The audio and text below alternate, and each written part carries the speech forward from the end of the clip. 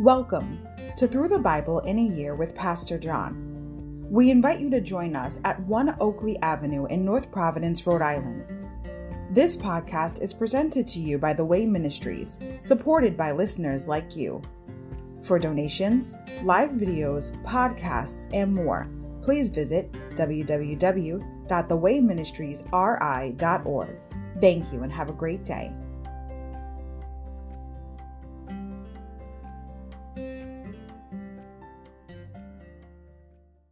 Hi, everybody. Welcome to Through the Bible in a Year with Pastor John.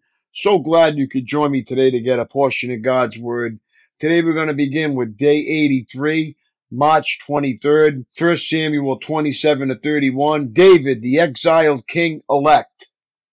Overview. After Saul's second brush with death in the wilderness of Ziph, he discontinues the hunt for David. But although Saul never does chase David again, the reprieve is only temporary. Fleeing again to Gath of Philistia, the hometown of Goliath, David pretends that he has defected to the enemy. In fact, he is busy destroying Philistine strongholds without leaving a single survivor to disclose his ingenious plan. When the Philistine kings mount a united war against Israel, David narrowly escapes fighting against his own nation. He returns instead to Ziklag to find it destroyed by the Amalekites, whom he pursues and defeats. Meanwhile, Saul is confronted with a Philistine invasion. Since the Spirit of God has left him, he seeks direction by divination and receives instead a prediction of death and defeat. Chapter 27, David's defection. Chapter 28, Saul's distress. Chapter 29, David's dismissal. End of a deadly chase. Chapter 30, Amalekites' defeat. Chapter 31, Saul's death. End of a dynasty. Insight. Brashly broken laws. 1 Samuel 28 verse 9. Saul's visit to the medium of Endor violated not only God's law, Leviticus 19:31, but also Saul's own policy, 1 Samuel 28:3 and 9. As with many other aspects of his reign, he acknowledged truth outwardly while rebelling against it inwardly.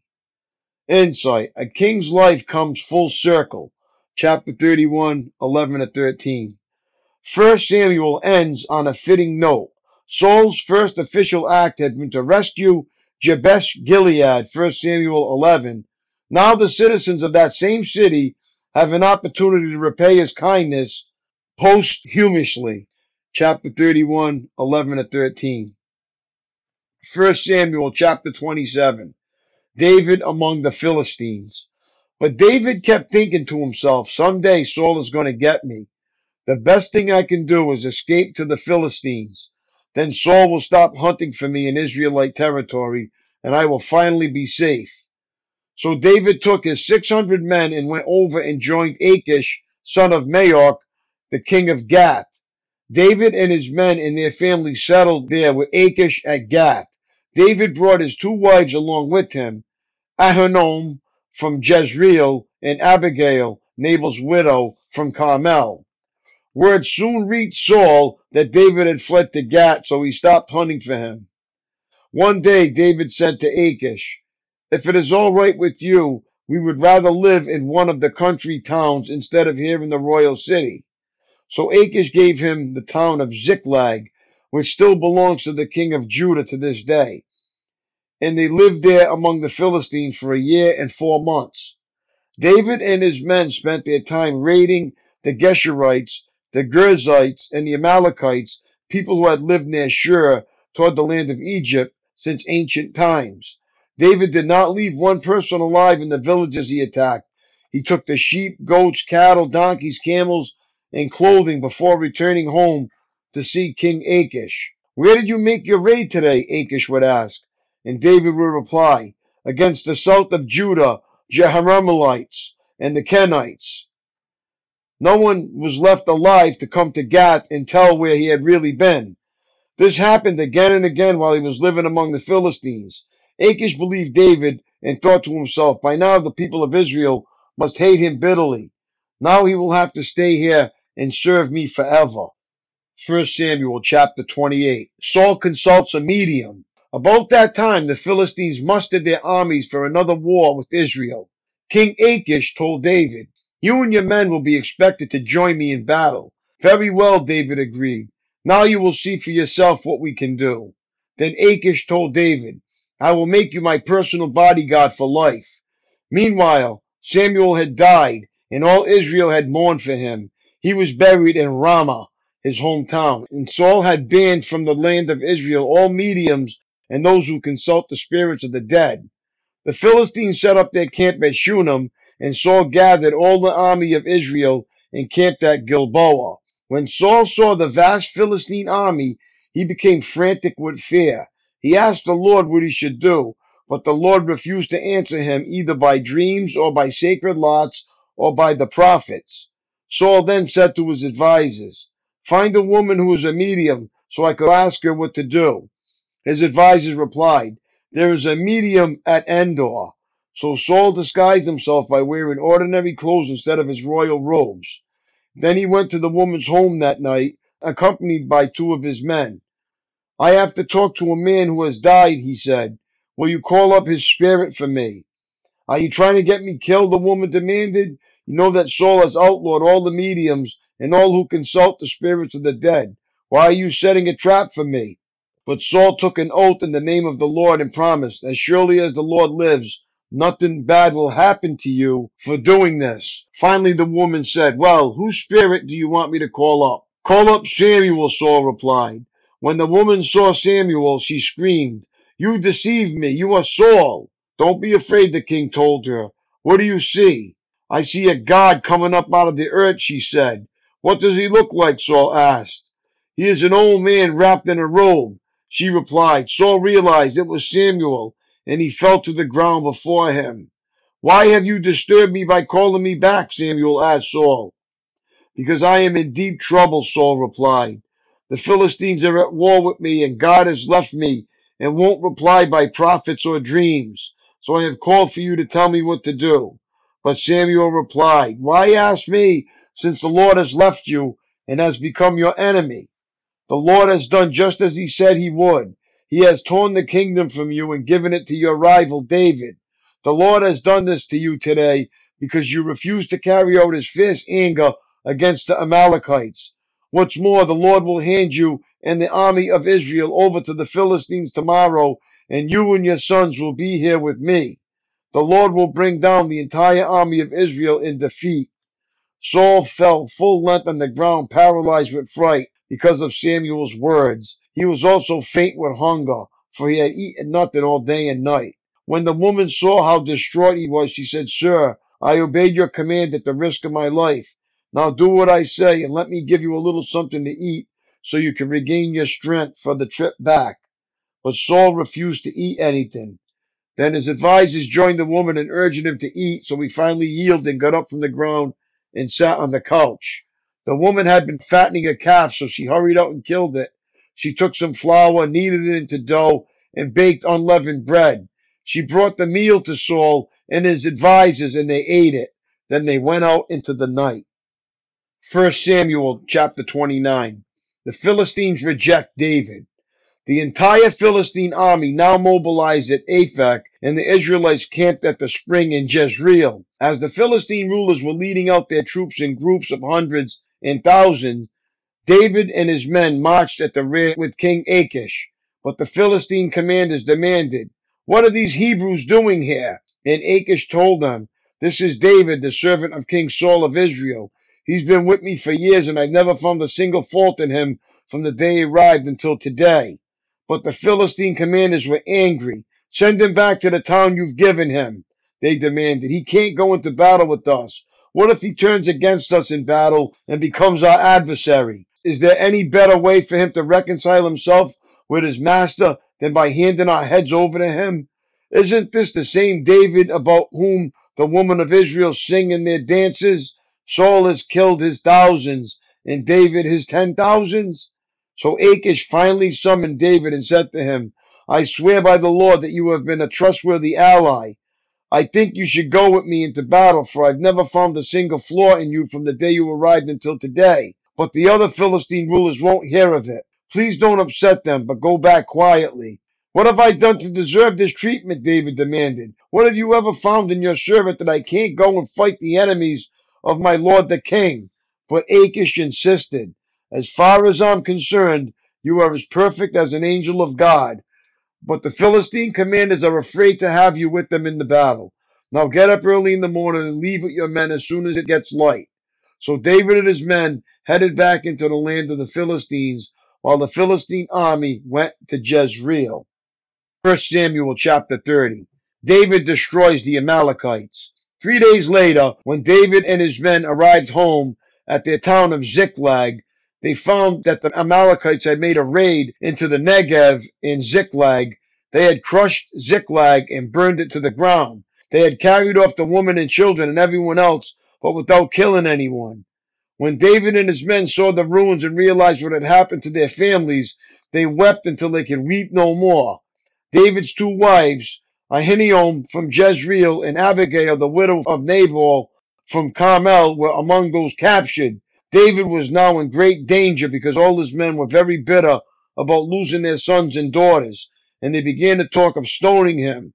But David found strength in the Lord his God. Then he said to Abiathar the priest, "Bring me the ephod." So Abiathar brought it. Then David asked the Lord, "Should I chase after this band of raiders? Will I catch them?" And the Lord told him, "Yes, go after them. You will surely recover everything that was taken from you." So David and his 600 men set out, and they came to the brook Bezor. But 200 of the men were too exhausted to cross the brook, so David continued the pursuit with 400 men. Along the way, they found an Egyptian man in the field and brought him to David. They gave him some bread to eat and water to drink. They also gave him part of a fig cake and 2 clusters of raisins, for he hadn't had anything to eat or drink for 3 days and nights. Before long, his strength returned. "To whom do you belong, and where do you come from?" David asked him. "I am an Egyptian, the slave of an Amalekite," he replied. "My master abandoned me 3 days ago because I was sick. We were on our way back from raiding the Kerethites and the Negev, the territory of Judah, and the land of Caleb, and we had just burned Ziklag." "Will you lead me to this band of raiders?" David asked.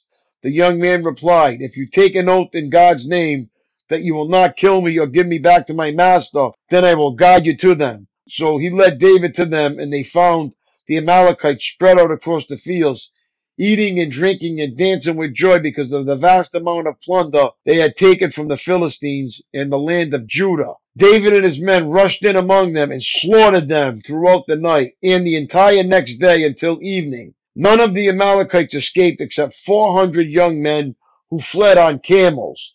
David got back everything the Amalekites had taken, and he rescued his 2 wives. Nothing was missing, small or great, son or daughter, or anything else that had been taken. David brought everything back. He also recovered all the flocks and herds, and his men drove them ahead of the other livestock. "This plunder belongs to David," they said. Then David returned to the brook Bezor and met up with the 200 men who had been left behind because they were too exhausted to go with him. They went out to meet David and his men, and David greeted them joyfully. But some evil troublemakers among David's men said, "They didn't go with us, so they can't have any of the plunder we recovered. Give them their wives and children and tell them to be gone." But David said, "No, my brothers, don't be selfish for what the Lord has given us. He has kept us safe and helped us defeat the band of raiders that attacked us. Who will listen when you talk like this? We share and share alike, those who go to battle and those who guard the equipment." From then on, David made this a decree and regulation for Israel, and it's still followed today. When he arrived at Ziklag, David sent part of the plunder to the elders of Judah, who were his friends. "Here is a present for you, taken from the Lord's enemies," he said. The gifts were sent to the people of the following towns David had visited: Bethel, Ramat Negev, Jatir, Aroer, Sikmoth, Eshtemoh, Rakal, the towns of the Jeharamites, the towns of the Kenites, Hormah, Boreshan, Atach, Hebron, and all the other places David and his men had visited. 1 Samuel chapter 31, the death of Saul. Now the Philistines attacked Israel, and the men of Israel fled before them. Many were slaughtered on the slopes of Mount Gilboa. The Philistines closed in on Saul and his sons, and they killed 3 of his sons, Jonathan, Abinadab, and Malchishua. The fighting grew very fierce around Saul, and the Philistine archers caught up with him and wounded him severely. Saul groaned to his armor-bearer, "Take your sword and kill me before these pagan Philistines come to run me through and torture me." But his armor-bearer was afraid and would not do it. So Saul took his own sword and fell on it. When his armor-bearer realized that Saul was dead, he fell on his own sword and died beside the king. So Saul, his 3 sons, his armor-bearer, and his troops all died together that same day. When the Israelites on the other side of the Jezreel Valley and beyond the Jordan saw that the Israelite army had fled, and that Saul and his sons were dead, they abandoned their towns and fled. So the Philistines moved in and occupied their towns. The next day, when the Philistines went out to strip the dead, they found the bodies of Saul and his 3 sons on Mount Gilboa. So they cut off Saul's head and stripped off his armor. Then they proclaimed the good news of Saul's death in their pagan temple and to the people throughout the land of Philistia. They placed his armor in the temple of the Ashtoreths, and they fastened his body to the wall of the city of Bethshan. But when the people of Jabesh Gilead heard what the Philistines had done to Saul, all their mighty warriors traveled through the night to Bethshan and took the bodies of Saul and his sons down from the wall. They brought them to Jabesh, where they burned the bodies.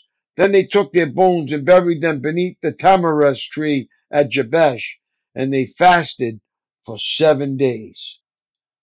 My daily walk. In contemporary English, the word tragedy is used broadly to describe any severe adversity, regardless of its cause. But more specifically, a tragedy is a calamity that results from a wrong decision arising from a flawed character. By this definition, Saul's life was a true tragedy. It held much promise of success for himself and for the nation, yet it ended in defeat and disgrace, all because pride and self-will led him to rebel against God's commands. Becoming a Christian doesn't mark the end of your battle with sin and temptation. In many ways, it marks the beginning. As a Christian, you still have a fallen nature that seeks to express itself in your daily actions. You also have a personal will that desires to direct your life. Both need to come under the lordship of Jesus Christ. Consider the 4 major areas of your life: spiritual, social, physical, and emotional, and give each back to God right now, asking for His help to make your attitudes, decisions, and actions pleasing to Him. The number of times the average person says no to temptation is once weekly. That's all for today, my friends. It was great reading along with you. Have a great day, and God bless, and I will see you tomorrow, Lord willing. Peace.